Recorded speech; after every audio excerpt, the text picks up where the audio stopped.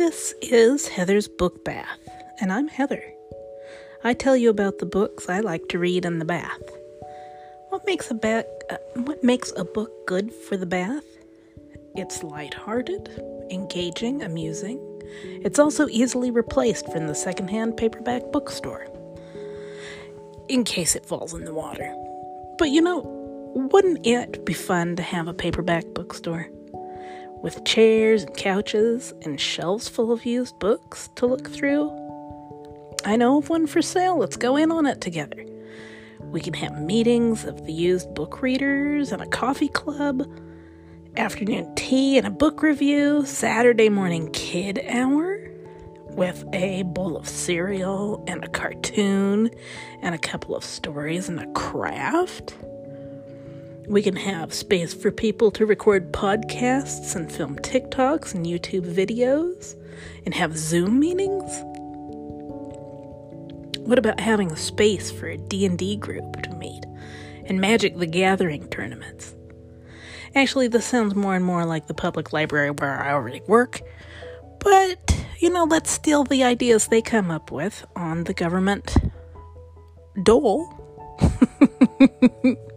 The tax money that they use to make those ideas, and then we'll put them to use for our own capitalist gain. Well, today I'm going to talk about my favorite sci-fi fantasy books. These stories have a two-headed reputation. Some say they are too silly and childish. Most notably, actually the only one that I can think of right now who I've heard say that, surprisingly, is Mel Brooks, which is why he made Spaceballs. He thought that Star Wars was ridiculous because that is for children, and yet there were a whole bunch of people taking it very seriously, so he made fun of them. I don't think he was right. He just, monsters and laser guns, that seems silly to him. Sometimes, though, I think that they go the other way. They are too serious and self-important about the importance of space exploration and getting that human foothold in places, I guess. I prefer the lighthearted and clever. I like them funny. I like also where not only are the humans cooperating with intelligent species from other planets, they are also subordinate to them. Admittedly, this isn't as usual in books as it is in movies and TV. Futurama, The Orville, Gallivant, Lower Deck, Disenchanted, Monty Python, The Holy Grail, Ice Pirates, Doctor Who. Those are, Doctor Who can be serious, but it's never self-important. I think that's the big idea there. Even Star Trek is so often light and funny, rather than self-consciously superior. What I'm looking for is a story with an interesting setting, but a strong grasp of human nature. Often, I find short stories to do this best, especially older ones. Well, from the 60s. One I love is about an Addams Family-esque, Munsters-adjacent hillbilly family who have occupied their home for generations. They are descended, apparently, from survivors of Atlantis. I think one of them is a werewolf. They're a little vague, as I recall. I can't find this story, though. I read it first in an anthology of strange fantasy stories. I think it was called See You Next Week.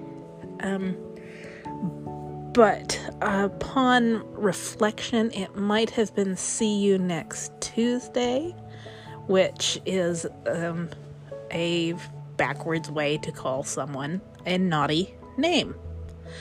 It was very funny and light story. I understand there are others about the same family. I long to read them all. This particular one was about a neighbor who hates everyone in the world, and he wants the family to arrange for him to be able to punch everyone on Earth in the face at the same time.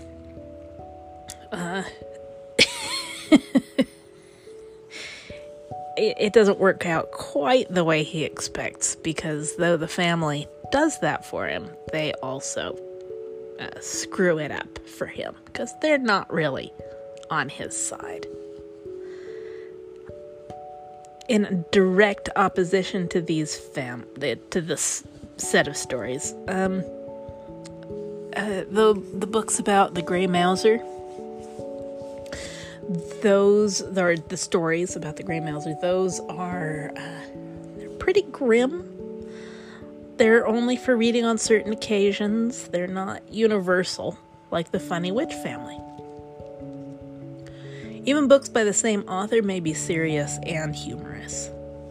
Worlds with social unrest in a universe full of bloated and degenerate bureaucracy may be written by an author who also writes stories about a spaceship with a human brain who is looking for a way to love a human man or drink coffee.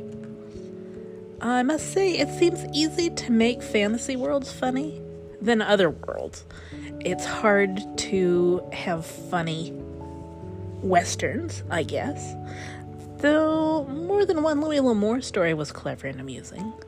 And Maverick manages to make the West funny on screens large and small. Maybe I should try my own hand at funny Western short stories. But fantasy stories are full of scope for funny happenings. They're often set in a somewhat medieval time, and of course, the Canterbury Tales are pretty funny. In fact, today you can read more from Geoffrey Chaucer on Twitter.